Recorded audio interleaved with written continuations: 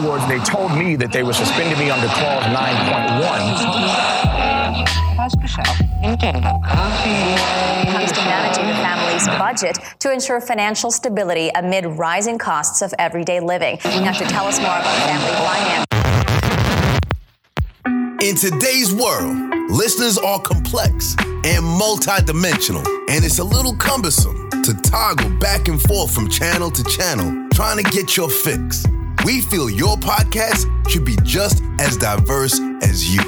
Welcome to Fred Talks, where the topics are as layered and multifaceted as you are, with a dash of inspiration and a little bit of an edge. What up? Thanks for tuning in to another episode of Fred Talks, a catalyst for crucial conversations for the culture. I'm your host, Fred B., and this week I had the pleasure of chopping it up with the multi-hyphenate Miss Calvis Jones Williamson. She's a dope doula, trap herbalist, natural healer, bubble maker, food warrior, and she's 100% frotastic. This interview wasn't even scheduled to be released for a few weeks, but it just seemed serendipitous that only a few hours after our lively conversation about how essential doulas are, especially to the health and well-being of Black mothers, and after we surmised why the lack of representation exists, that I stumbled across today's New York Post morning report referring to and minimizing doulas as mere accessories. I couldn't sit on the interview any longer. I had to just let it go. So, of course, I got to hit you with some ground rules, and then we'll get into part one of the hilariously informative conversation I had with the dope doula herself. This probably doesn't need to be said, but of course, we're going to say it anyway. The views and opinions expressed on Fred Talks podcast are not to be misconstrued as professional advice, counsel, gospel, a personal attack, law, guarantees, a substitution for hard work, a one-size-fits-all formula for every scenario, or any type of promise. It's a podcast, y'all. Come on. You know you need to consult a credentialed professional before making a hasty or significant change with your life. Don't you? Don't you? Of course you do. Now, be encouraged by the show. Be entertained by the show. Be challenged to cross-examine some of your long-held beliefs. Note, the host and his guests have strong views held loosely. Being committed to lifelong learning means that their perspectives may change in light of new information. That's not contradiction. That's evolution. So please, don't come for us unless we send for you. Now that we have an understanding, let's get back to today's episode of Fred Talks. Good evening, Calvin. How you doing? I'm good. How are you? Good. Can't complain. Had a full day, but we winding down after this. So I'm getting big. Get my 3 hours before my son get up. That's right. That's about all I'm gonna get. But hey, thanks for being on the show. Fred Talk podcast is just kind of getting off the ground. So when I have guests come on the show, I like to just kind of bring them up to speed, let them know the intent behind the show. It's designed to be a catalyst for crucial conversations for the culture. And part of how I try to achieve that or try to facilitate that is by having subject matter experts such as yourself come on the show and give us some exposure to things that we don't even know we're missing. Like there could be a whole world out there that we're not tapping into. We may be sleeping on it, and you're going to help us. You're one of the subject matter experts today coming to help us get our life together. And having been connected, in the virtual space, connected to you for over about a year or so, maybe even 2 years now, I know you offer so much to the culture. So I really want to amplify your voice. I wanted to have you on the show actually for two reasons. I'm going to just keep it 100 with you. One is I wanted to satisfy my own curiosity. Like, you do so much, right? And I know, I know I'm not really your target audience. I mean, sure, I got a daughter, I got a wife, mom, sister, all that stuff. So I could be, buying stuff for them. But I just love, I love not just your product, but your presentation and your touch. Like, there's nobody like you. And I know we say that as cliche, but you own your lane. Like, you out here just... I appreciate that. That. Thank you. Yeah. Hopefully my bank account will catch up to that. But... Right? Praise God, yes. I think what's really attractive is the joy, though. Like, some, especially when you're an entrepreneur and you're just starting off, it could be a drudgery. But there's so much joy that emanates from your page, the energy, the vibe. So even beyond the transaction, like you're making deposits, like beyond just giving them a product, you're giving them that experience, which is something they can take home, and that has affirmed them. Like, you know, so I just love it. I just love it. But I don't. Thank you so much. Yeah. That's okay. Yeah. Thank you so much. So I got my own questions. I just want to be nosy. I'm just curious. And then, you know, like I said, it's important to me that I amplify the voices of other brothers and sisters out here, putting in the work whenever and however I can. I feel like that's just a small part of my contribution. So let me first just say, I think that you're so dope. I love how you're out here taking care of business and how supportive. Appreciate you. And how hilarious your entire family is. Like, appreciate you. Yeah, man, it's dope. It's dope to behold. And I want my listeners to get a feel for just how dope you are. So here's what I want to do. I didn't tell you about it when we were texting or sending messages, but I don't just want the people to... Lord, Jesus. Here you go. Go ahead and tell me what you want me to do. Come on here. All right. I don't want them to just know about your product. We're going to get to that. I don't want them to just know about your profession or the lane you're in, but I really want them to get a feel for the person behind the whole production. And so the way I do that, we can't do the whole interview with that, right? But one way is if I throw out this icebreaker question, the way you might answer it might be so telling that it can kind of catch us up to where we feel like we warmed up to you enough so we can get further along. So here's my question. You game for it, right? You game for it? Well, I mean, I don't tell you no. Yeah, go ahead, Dad. Okay. All right. So, if there was a biopic, there's a movie about your life, what would it be titled, and why would you choose that title? And then who would you cast to play you, and why? Now, I know. Ooh. Yeah. Wow. Wow. Fred. Ooh. Yeah. Ooh, Lord. Yeah. What would my biopic be called? Probably Here She Come With Her Country Ass. I don't know, Fred. I mean, oh God, I'm so weak right now. Yeah, Here She Come With Her Country Ass. That's what. Okay. That's the pick. And who would play me? Yeah. Who could I get to play me? Probably. Goodness gracious. Right. Yeah. I mean, they all gonna fail in comparison. I know they can't do it quite like you, but a close second. Probably. Oh my gosh, who could play me in a country way? Probably. I mean, and like you say, cliche. They probably have to get like Octavia Spencer or somebody like that to play me, or even Monique. I mean, honestly, you know what I'm saying? That's who I would feel comfortable playing me. You know, I know she done had her little, you know, conflicts here there, you know, where we're going to keep Monique on the prayer list, praise God. But like, I just feel like her, you know, her personality, that's what played me.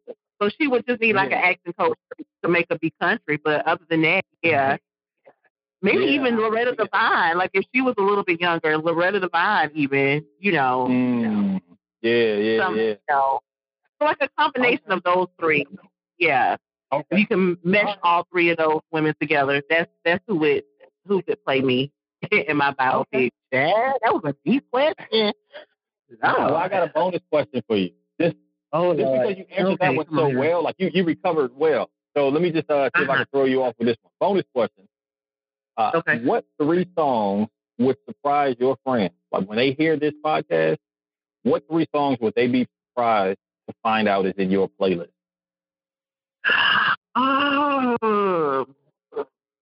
Or maybe they just know you wild and they ain't gonna be surprised. So, probably that I do. not that I know like artists offhand, but like I listen to Latin jazz music a lot. Word. Yeah. What? Instrumental. Cutting the rug, doing your salsa dancing. Yeah. So like because it's so energetic. So when I'm like mixing or I'm creating, it's like the vibe that I get from Latin jazz music. Like the instrumentals is like it really, really like puts me in a zone. Okay. So you don't have like Kevin Gates. You ain't whipping in the kitchen with Kevin Gates. You got Latin music. Oh no! Latin listen, Trick Daddy. Listen, that's what her. No. Listen, can't F with the South. That's my motto right there. Listen, Right? do you want to die? Hey, come see how me. Don't get me started right here, Fred. You better be glad this is a doggone interview and not no video because we'll be twerking it on this stage if it was a stage that we were at. But anyway, so but Latin jazz, and I love the Bee Gees. Believe it or not, the Bee Gees from the 70s, like 90s. Yeah. I don't have a clue. I couldn't. If I heard them playing right now, I wouldn't know. The Bee Gees. I know. I need to get more exposure. I get it, but no, they're from the 70s, like disco. Oh, so that's not even a group. That's a genre. Is that what you're telling me? It's a group. The Bee Gees. Yeah. Okay, so I'm gonna have to do my Google, and I'll get caught up to speed. But okay, yeah. Yeah, they're like one of the original white boy bands. You know. Okay. What's it? Eric Gibbs? No, Gibbs. Yeah, like you know the song "Staying Alive." Staying alive. Staying alive. And you know okay. Yeah. Oh. So Latin jazz. So Latin jazz, the Bee Gees, and who else? Probably now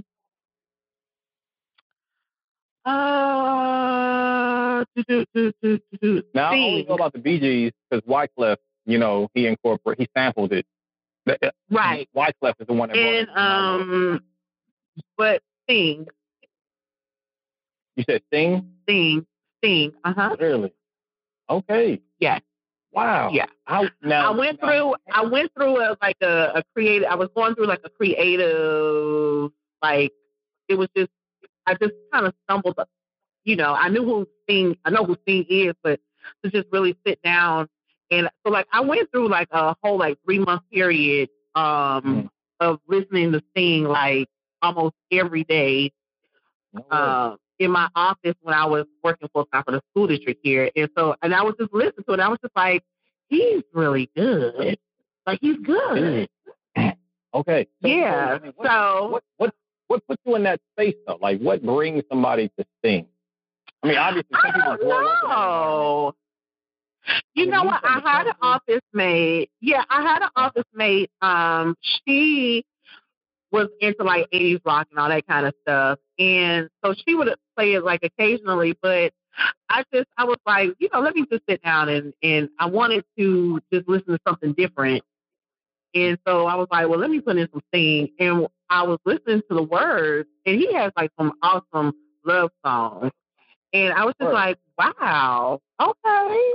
Now don't ask me what them songs are, Fred, because I wrote them down somewhere. But I was like, he's really, he has some timeless pieces that, I was like, oh, okay, Sting, I see you. I'm listening. That kind of thing. So, so Latin jazz, the Bee Gees, and Sting. Okay. All right. Bet. Okay, cool. So now, I know I'm not the first person that ever told you that you could be a comedian. I cannot be. Have you ever thought about comedy? Not as far as stand up, no. Like really? It's just something that well, I've dabbled in that like when I first started doing videos on I have a channel, Mama Ugly channel on YouTube. And it was Mama Ugly on YouTube. No, it's Hey Girl. And so, I kind of dabbled in it. That's when I was trying to figure out what kind of personality I wanted to get into. So I was trying to do like pop culture and, some politics stuff, but, that just really didn't stick. And so what I just do is I just say, I know I'm humorous, I know I'm funny, and I'll just infuse that into whatever it is that I end up doing, in that regard. But to be like a stand-up comedian, nah, I'm not. Mm-mm. Yeah, but you know what? Your comedy, it's just so refreshing. And I guess because it's so spontaneous, or it just flows. It's organic. It doesn't seem contrived at all. I think what I really appreciate is it's like a break from all the trauma porn. Like, I mean, I'm scrolling. Yes. It's 8:00 in the morning. And, I'm like, hold on, man. Can we wait till after lunch? And people just away. It's like, hold on. Yeah. So yours is that light that I need. It's almost medicinal. Like, help me kind of just recover, and I can go on about my day. So again, I just really appreciate the energy that you bring. Now, let me say this. Talking about the comedian hat, before I even knew all the hats you wore, one thing I could pick up is that there's a mix of righteousness and ratchetness, and you own it and you beautify it. You know what I mean? Like it's done so well. And in my mind, you are a multi-hyphenate, and Facebook just doesn't allow enough characters or enough room for you to also have added comedian to your social media bio. But we all can see you got comedy. You got comedy up your sleeve as well. But those that follow you, they already know what's up. But on a serious note, in your bio, you describe yourself as, and you correct me if I mispronounce anything, a dope doula, super duper herbalist, and I've also seen your shirts that say trap herbalist, natural healer, bubble maker, food warrior, and 100% growtastic. So we're going to mix it up for the remainder of this interview, but for the most part, I really just want to unpack what do these different hats or these different lanes mean? And I know there's a lot of overlap. They all kind of intersect because you embody all of it. But let's just unpack them one by one. So can you tell us about a doula, especially me being a guy? So make it real plain. Me being a guy, actually, I shouldn't do guys like that because we are dads. We are in the room. Right. Every other dad. When y'all don't pass out.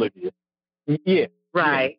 If y'all don't pass out during the delivery, but yeah. If we can hang. Yeah. Yeah. So what is a doula?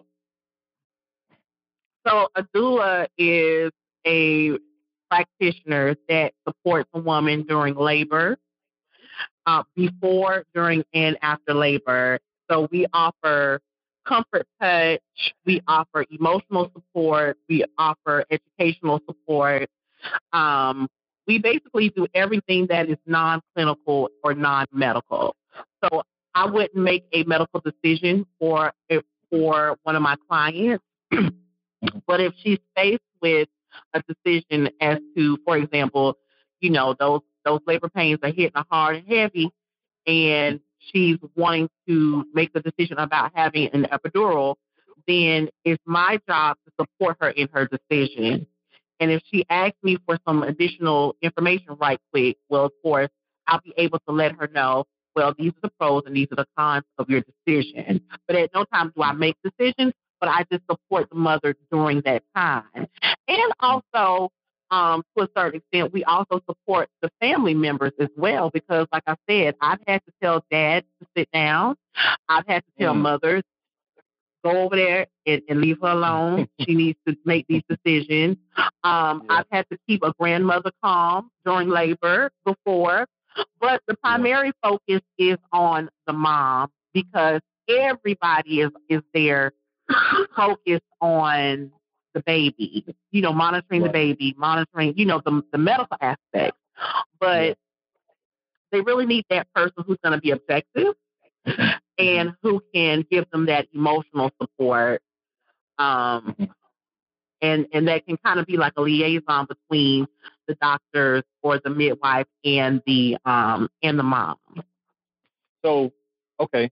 So I understand you are centering mom, and you're making sure everybody is playing their part.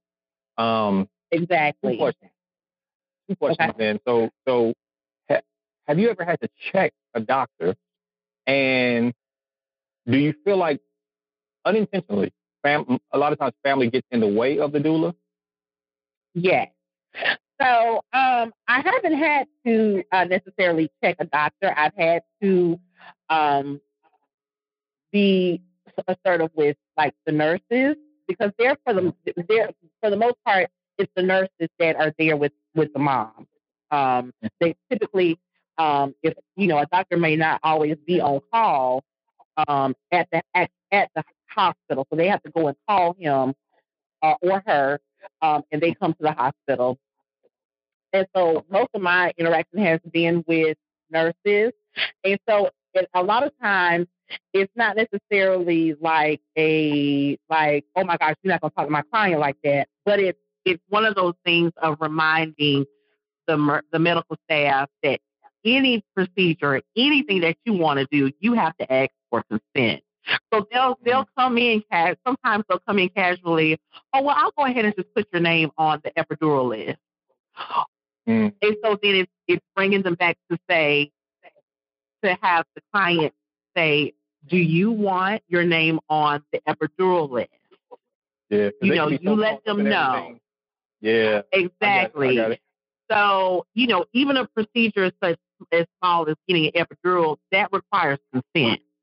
So, just kind of educating the staff of, you need to ask her. You don't tell her you're putting her name on the epidural list. Ask her if she wants to be placed.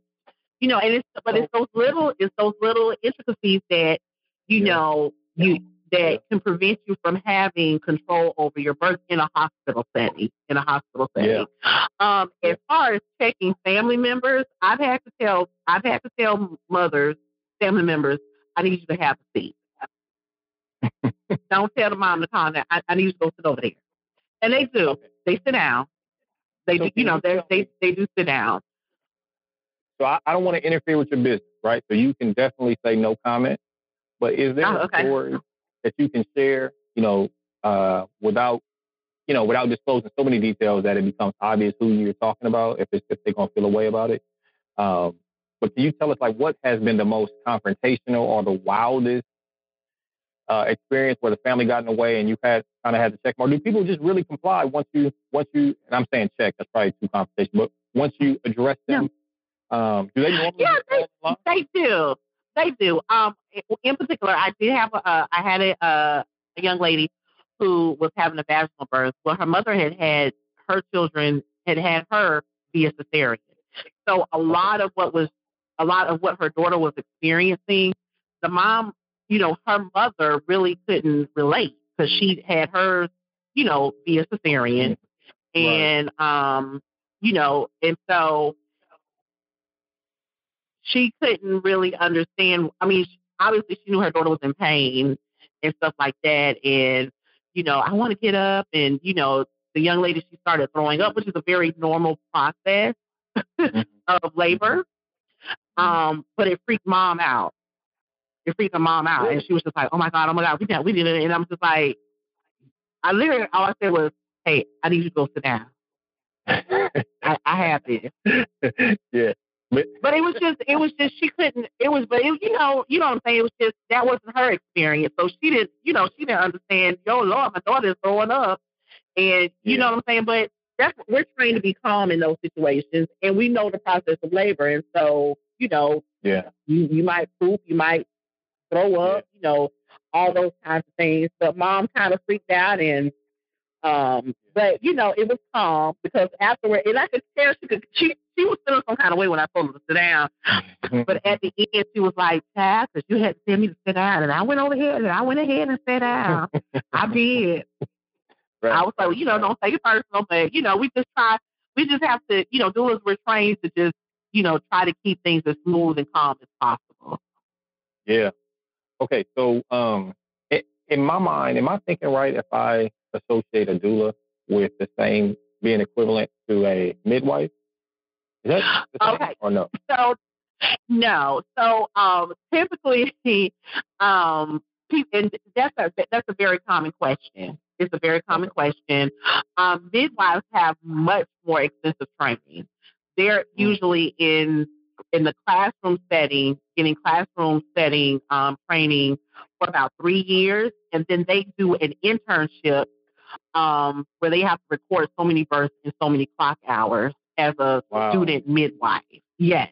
Okay. So, and they make medical decisions.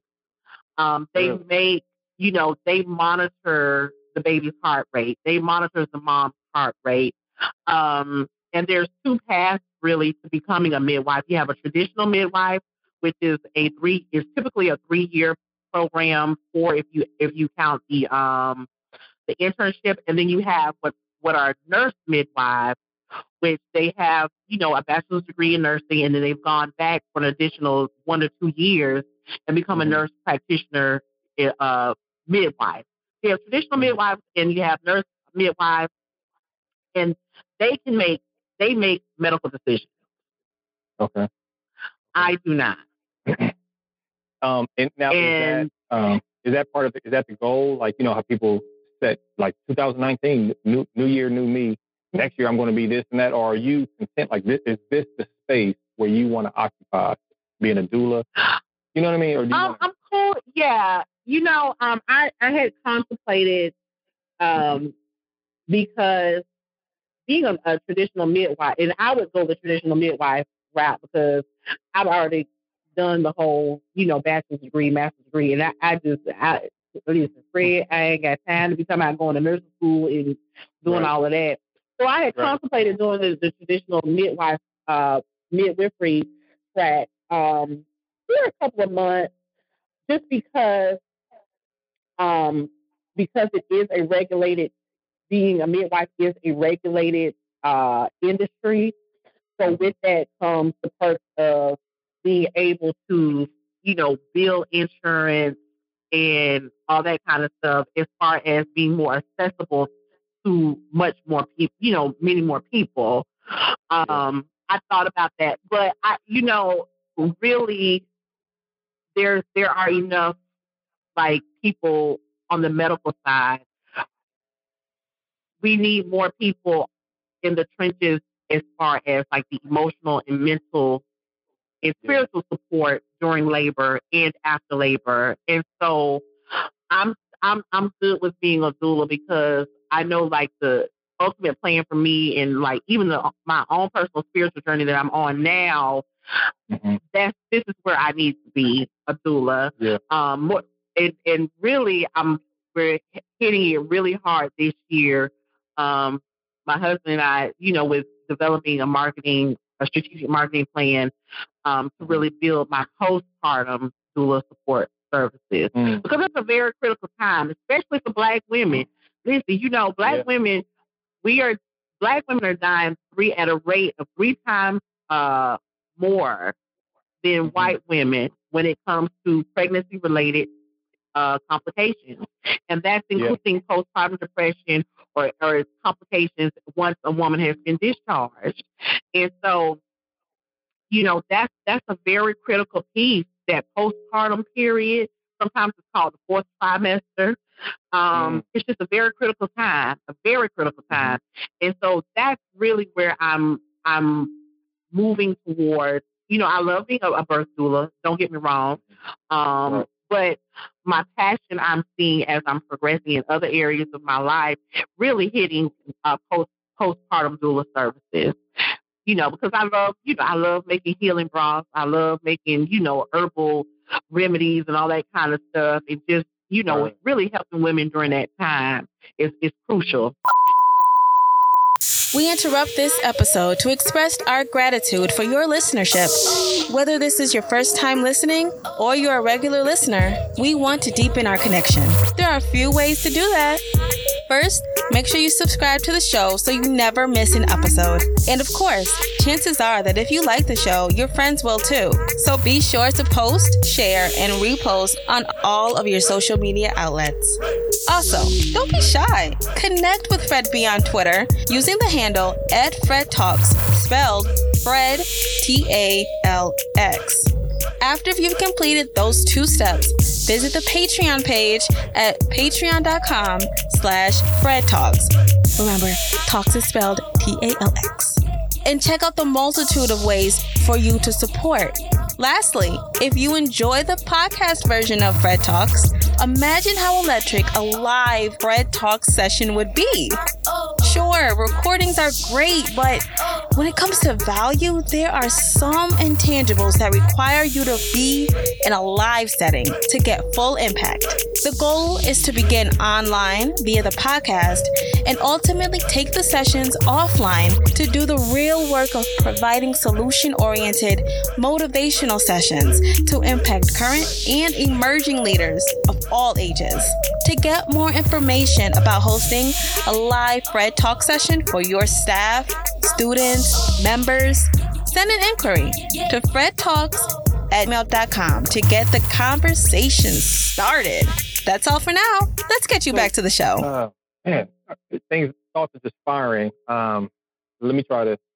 I didn't want to interrupt you because it's all good. So let me just throw all the questions out and then we can backpedal and we can knock them out one by one. Because as you were talking, I was like, okay, what about this? What about this? For instance, I was tempted to say, well, why do you think Black women die at such a higher rate?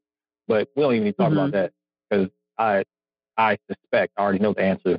I mean, just because of history, how Black women have been objectified and they're not even believed as much when they say that they're experiencing certain pain. They're believed or assumed to be impervious to certain type of pain, things like that. So I imagine that some of that plays into it or neglect plays into it. Listen, we have very candid conversations with Beyonce, with Serena Williams, and even with Cardi B to a certain extent, talking about their birth experience. Serena Williams almost died. If we're talking about a world-class, 5-star athlete who has access to millions just filthy rich, and yet she's in the hospital having to convince medical people that that something is wrong with her body. So is that when the doula is like, yo, y'all got to get on this? I mean, is that when the doula would assert herself, or you figure if Serena came? That is one of the... Okay. Right. So that is one of the... Advocacy is a very big part. Advocacy is a huge part.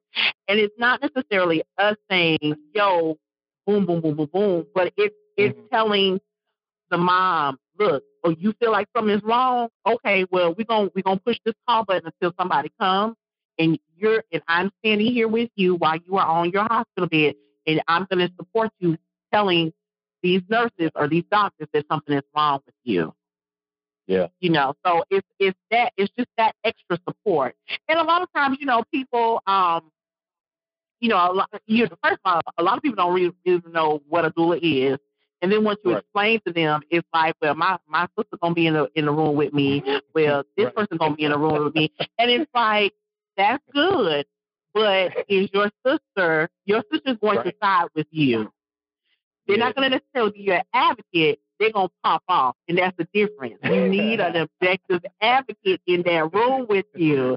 You know what I'm saying? Because family don't get emotional if the mom get emotional. And so one of the important things about having a doula in a hospital with you or wherever you are a woman is going to choose to have her baby, is just having that objective, calm, centering person that can be there, that can talk with the mom and kind of keep everything level. But it's just advocacy is just so important. One of the key elements of what a doula does. Okay. My next question is, can you talk demographics or numbers, just approximate numbers? Are there a lot of, what does representation look like for a Black woman who's a doula? Like, do you find yourself the minority in that industry? So this is the crazy thing, Fred. Like, seriously, no joke. This is the craziest thing about being a doula. Historically, that's us, right? That's it. Yeah. Historically, birth workers were Black, and that was because we didn't have access to medical facilities. Right. I mean, we were brought here especially during slavery. a doctor would come by and it was basically like a veterinarian. You know what I'm saying? I mean, we weren't even like humans. Yeah. You know what I'm saying? So the most care slaves got was during the birthing experience. So that is like women for the most part. So that's birth really workers, the investment, right? I mean, that's it. Do you think that was? Yeah, it wasn't because they cared. I mean, it was like breeding, and so you got somebody who's helping, catch this new little slave or whatever. You know what I'm saying? Mm-hmm. Right. So historically, birth workers were black, and that was the midwife and whoever she had as a support. It could have been a doula or however they had that person, but typically it was a woman who was a midwife, and she would probably have 2 other slave assistants. And so the midwife was black. Her 2 slaves were helping her, and so that was the birthing team. It was historically black. But you fast forward to today, it's dominated by white women. It's dominated by white women, and it's so crazy because they don't get it as far as the cultural sensitivities. Right. Because if that was the case, you wouldn't have all of these culturally, there wouldn't be a need for cultural competency training. Come on. Yeah. And they probably think they got it though, right? I mean, they're blind. Right. I mean, because you know what? It's here's the thing. It's nouveau. It's the hip thing to do to have a doula. Mm-hmm. It's, you know what I'm saying? It's not looked at right. We gentrifying the birth room now. Yes. So it's the thing, I have a doula, and I'm going to, I'm going to have a doula, and she's going to burn lavender incense, and everybody is going to be a kumbaya experience because I have a doula. And so so what's happened because of that, access to a doula, because of the prices, because I'm not gonna lie to you, my full price, I get coin. Now, I love what I do, but the Saints are paying me coin. So want to do it? That's yes, won't it will. So there's that aspect of it. But if there was a broad appreciation or understanding of what Black women needed in particular, then you wouldn't have people like Shafia Monroe, who is like I would say she is like the leading expert about cultural competency when it comes to birthing and women of color. She's a midwife, but she trains competency. She does cultural competency when training white women on supporting Black women during labor. And, she trains Black people too. She's the one who trained, Erykah Badu did her doula training under her. Word. Okay. Yeah. Okay. So Shafia Monroe is like, boom, like, she's like the leading expert when it comes to the sensitivities of Black women who need that labor support. But yeah, it's crazy. It's like, it's dominated by white women. When I went to my training, I got trained. Before I forget it, let me ask you this before I hit, please, because you're gonna say something else that's so good, and I'm gonna be like, dang it, So I'm not as young as I used to be. Okay. And I might forget. But real quick, if the money is there, it should attract.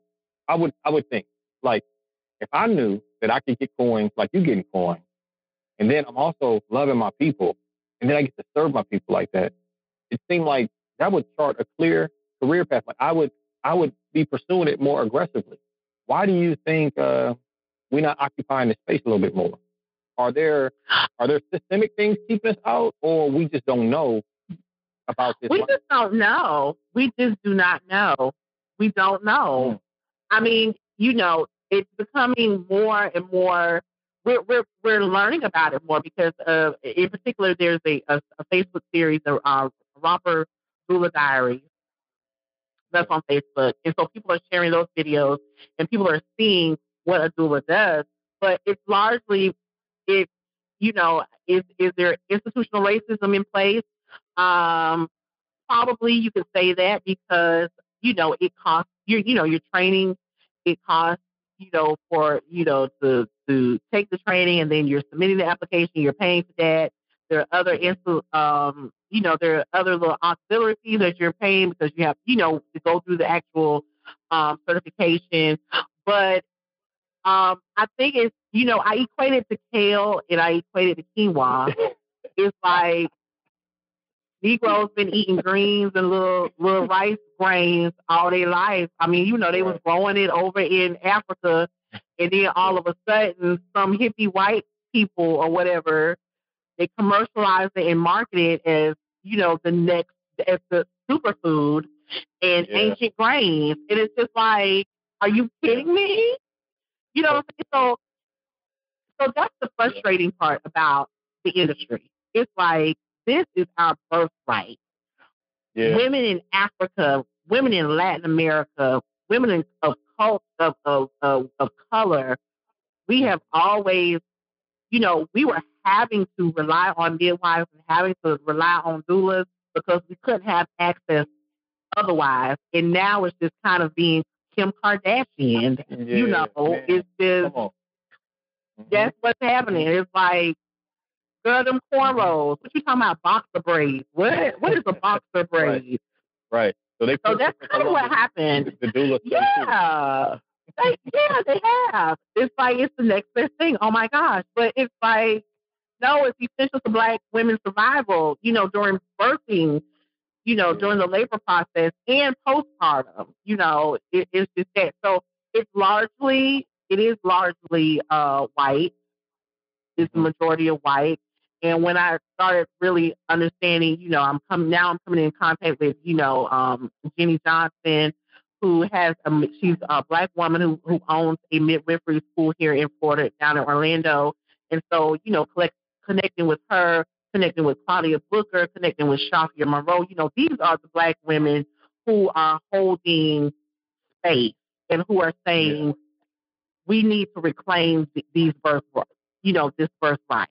We were doing this, and we were doing this out of necessity. It's not a fad. It's not a fad. Yeah. So let's talk about postpartum. I didn't plan to go here, but you've made so many references to it that it also triggers some thoughts.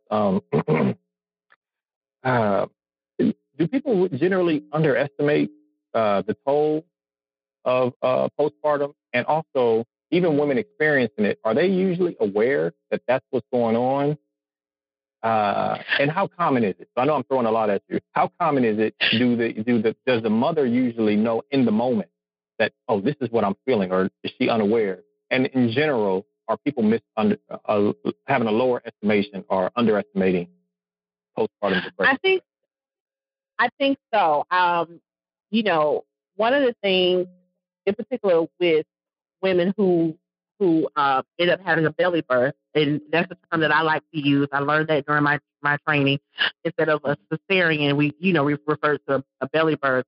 Is cesarean considered to be like a pejorative statement? Like, is that a thing? Like, oh, I'm better than you because I had a vaginal one versus a cesarean. Is that a thing? Like, why? So there's still that stigma. Yes, that's still that is still a really heavy stigma. Wow. Across all ethnicities, really. I mean, okay. It is that's still something that women are having to deal with. If they had a cesarean, people are making and people will make like crazy comments like, "Oh, well, you're not a real mom," and it's just like, what? I got a real baby. Yeah, I mean, it's just crazy. But I think one of the things, and this is something that I will be like hitting hard this year. One of the things I don't think people properly plan, they don't have a proper postpartum plan. Yeah. So the exception, like, they went through it, but I'm not going to experience it. Is that about right? So so there's that. But it's like, it's just the little things. Like, how do I deal with, I want to take a shower, but my baby won't go to sleep? Who's cooking? Who's going to cook? If you do have a cesarean, the only thing that you're allowed to do is pick up your baby. You can't do other stuff because it takes approximately 3 weeks just for the first level of healing to take place. And so it's those little things. And then you have people who want to give unsolicited advice. And then you're freaked out, especially if it's your first baby. And then your body has gone from making this set of hormones to now it's not making that set of hormones, but there aren't any replacement hormones during that transition. So now you're kind of like very off-centered, and there's just a lot going on. And I don't think women in particular, they do understand. I mean, they do underestimate. They do. It's like, oh my gosh. And just from my experience, I can speak on that. Just from my experience, I had, I ended up having to have a cesarean with my son, and the pain, just dealing with that, the pain. And I was just like, oh my gosh. Now I had to have an emergency. Well, it wasn't really an emergency one, but I ended up having a cesarean with my daughter. But I was way more prepared to deal with the pain, and that in turn led to quicker recovery. Yeah, I was able to walk much faster. I knew which pain medication to refuse.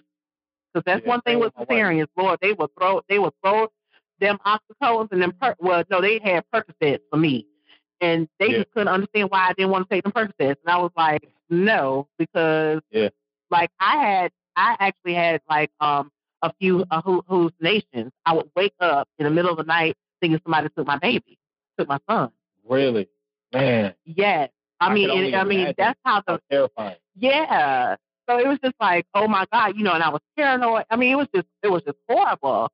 But with my daughter, because I had I had a plan, like, okay, this is what we're doing. My husband, he was attentive during my cesarean with my son, but because we had an actual plan, it was way better. So we were able to navigate our way through my postpartum, during that postpartum time. So there's a lot of factors that go on that contribute to postpartum depression. It's very common. It's not anything that you can, in my opinion, it's not really anything that you can avoid. Because, and here's the thing, I mean, there are levels to it. Some women experience a very mild case, and then you have some women who suffer from psychosis because of it. Yeah. So, but I think having that plan in place, but a lot of it is driven because of hormones. I mean, your body is like freaked out. It's not making, it doesn't need progesterone anymore. It's going back to, estrogen right now. And so it's just, people are just, a woman is just trying to maintain and become balanced and go back to normal. Her hair is falling out. She's suffering from postpartum, shedding. And that's a big thing, Lord, my hair is falling out, so it's just. Especially, would you agree that especially for, Black women, because for Black women, yes, our hair means it means something. It's not just an accessory. You know what I mean? Like it tells a story. Right. Okay. Right. So, hair shedding, that kind of thing. And so just being able to provide that support to tell mom, listen, it's going to take you up to a year for your body to get back to normal. And that's with hormonal levels, your hair, just for the physical attributes and the hormonal attributes. It's gonna take you a year. I think the problem is with our mainstream culture, it is not supportive of that. Yeah. Yeah. It's just, you got to hurry up and go back to work. You got to hurry up and you have to be Superwoman and all that kind of stuff. And so there is that whole part of really healing and being able to experience that fourth trimester where it's more about bonding with the baby and mom getting well. It's like, well, I gotta be able to do this, and it's just our American culture is not very caring when it comes to postpartum support. It's not. It's horrible. But would you say we're getting better though? I mean, I don't know if it's the advent of the internet and people sharing their stories now. So what do you think we're getting better? Are we at a standstill? Are we getting worse? What's your? I think people are advocating. Well, I think people are advocating more. So there's more information coming out about it. But at the end of the day, it's about policy, and it's about people who can affect policy change. You know what I'm saying? So, we can talk about it, we can share our stories all we want to, but if we don't have people in those lawmaking decisions that are saying, look, employers, y'all gotta, we need to do better. Yeah. With women who are having babies. Let me because this is just one hat. You got all these other hats, right? So I don't want right. I'll mess around and park here, and this be all we talk about. This be a 4-part series. So hold on. Okay. I got two more questions I want to ask about the doula before we transition.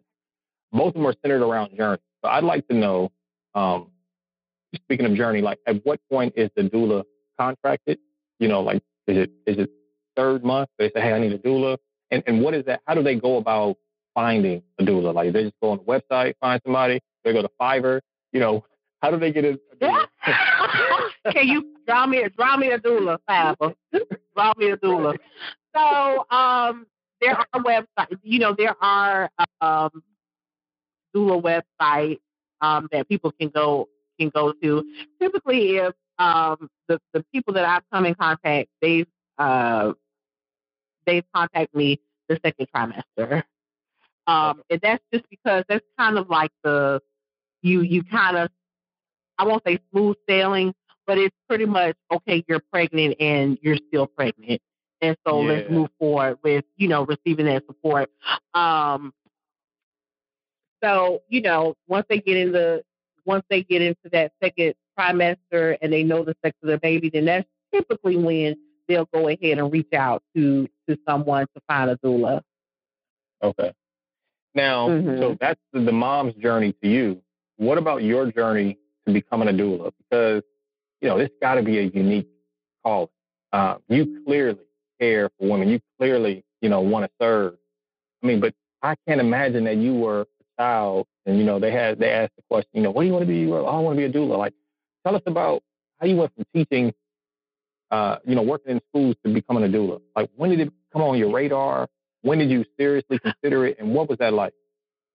I started contemplating becoming a doula like in 2015. Okay. And it was just going back and forth to the website, to the training website. Nah, I ain't gonna do it because the cost factor. Nah, I'm not. I can't really do anything. I need to. It's just too cumbersome. I talked myself out of it. I talked myself out of it for 2 years, for 3 years. And so it just, it's just one of those things that I was like, dang. A lot of the women who take doulas, who become doulas, they started out in another industry. So my background was education and herbalism. There was a lady in my class who was a caterer. There's a couple of massage therapists that were in my class and all that kind of stuff. So a lot of doulas, it was kind of like a natural progression because of other work that they've done. But what really in that vein already, it seemed like. I mean, yeah. Okay. Yeah. So what really sealed the deal with me was when the National Institute of Health started publishing that information. And that last set of studies that showed that Black women were 3 times more likely to die due to pregnancy-related complications. That just did it for me. And so I think that was like around October 2017 when that information had came out. Mm-hmm. And then it was just like, yo, no, I'm gonna have to do it. And I'm gonna just have to get the money up some kind of way. And what ended up happening, I had made my first installment. I told my mom about it, and she said, "Oh, well, I'm gonna pay the rest of it." So my mom paid like the other half of me, going through the doula training, and it was just like, wow, I was in. That's really it was the amount of information that was being shared about our plight, Black women plight, and how we were dying, as compared to white women during labor. So you woke, right? Like you're not just conscious and full of information. Like you are full of information, and you allow that to inspire you to action. Were you always, I know the word woke is so trite nowadays, but were you always this conscious and this empathetic, and had this affinity towards our people like this, or was there? I think so. Well, my father, when my dad was working for the school system, and he up and decided, hey, I'm going to quit my job and I'm going to go into this neighborhood and I'm going to take the crack house and I'm going to turn it into a learning center. So my dad did that over 25 years ago. And so just being around that environment, I grew up in the country, but we were in the inner city. My dad's community center is in the inner city. Well, I don't know if Ocala really got an inner city child. We got horses and stuff, but I let the Saints have their little inner city since it's a city limit or whatever. But okay, Ocala. But anyway, just understanding, when it's one thing to be like, oh, them people in the project and they on welfare and they on this and they on that. But I'm a 13-year-old going into high school, understanding that, well, damn, it's the judges own half of these project houses that's in the, you know what I'm saying? So this isn't necessarily, it can be a generational choice, but this is an institution that's in place. So in high school, late middle school, early high school, I understood what the deal was. I understood parents, signing their kids up for SSI checks and all this kind of stuff. But I also understood the social workers, in the school system that was helping these parents make these type of decisions, all in the name of $1. So I've understood from a very early age, the systems, it's actually systems in place. And what we see are the results of what's happening. It's not that they have these crab boils on welfare. It's slumlords, and these are prominent white people in the community that own these project houses. You know what I'm saying? Just this week, I was saying to somebody, I said, I don't remember when I had this defining moment, but I came to a point, like I didn't have the type of consciousness that you grew up with at a certain age. Like that came in adulthood. But I did have a moment where I said, we are so quick. We have been conditioned to call something ghetto, like using that as a disparaging slander. But if the inhabitants of the hood or the project or whatever are ghetto, then what the hell do we make of the people who designed it and redlined them into that place? Like if exactly, how diabolical do you have to be to create and sustain. Exactly. So yeah. Exactly. Right. Yeah. And I know we talking about we didn't came from doula. We didn't came from some other doula, the systemic racism and all this right. stuff. But, right. Yeah. But it's everywhere now. Close us out by telling us how should we get in contact with you? Where should we be looking for you? What events are coming up? How can we get your products? How can we support you? All that stuff. Go ahead and plug yourself. All righty. So I am the Afro Whisperer. My website is www.theafrowhisperer.com. You can follow me on Instagram at The Afro Whisperer. I have a Facebook page, The Afro Whisperer. I just created a Pinterest account for The Afro Whisperer. So just, subscribe to our emails. We're creating that where people can subscribe to our emails and all that good stuff. Upcoming events so far in April, I will have a cohort for African Heritage and Health program. It's a 6-week program. People come in. It's a live cooking demonstration. We go through all of the food groups, and they learn about African diasporic history as it relates to eating. So that's going to kick off April 13th here in Ocala, and that coincides with Black Health Month, Black Health Awareness Month. So that's what I have. Health Awareness Month? Yes, April is Black Health Awareness. Yes. Okay. April is Black Health Awareness Month. So I'll be doing some, cooking. That whole month for my live sessions will be devoted to Black Health Matters. Also, we've got new products coming out.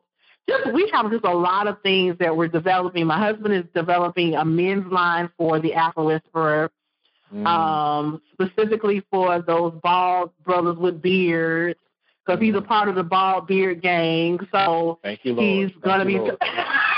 yeah, right? Yeah. So he's developing that now, formulated, which is really neat because, the thing about my husband is, at first sight you wouldn't think that he would be into making soaps and all that kind of stuff, but he's actually very good at it. And he's actually the primary mixer of our sugar-fed hair shortening. He makes that. I don't know. He called himself trying to tell me what technique he uses to whip it, but it's a certain way that he does it that the consistency is just like lovely. So he's done that for the past 3 years with our sugar-fed hair shortening. But yeah, so we just have a lot of stuff in store. So y'all just follow us on social media. Follow us on social media. If you need to email me, afrowhisperer@gmail.com. Yeah, so. Wow. Man, you dropped some gems. Thank you so much. I look forward to having you. Thank you for having me. This was wonderful. Absolutely. All right. Well, I know I've taken you away from your family for at least 2 hours, so let me go ahead and give you your time back. And I'm excited to release this. I know I told you, this might come out in March. I'm gonna try to sit on it. I'm gonna try to sit on it till March. We'll see. Okay. Yeah, it might come out sooner. And just like that, it's a wrap. Another episode for the archives. Do you like it? Do you feel it though? Did anything resonate with you? Did it motivate you? So now what? What are you gonna do about it? What's your next move? Share your thoughts by emailing Fred, TALX@mail.com, or connect on Twitter @FredTalks, spelled Fred, TALX. Tune in next time for some more gems.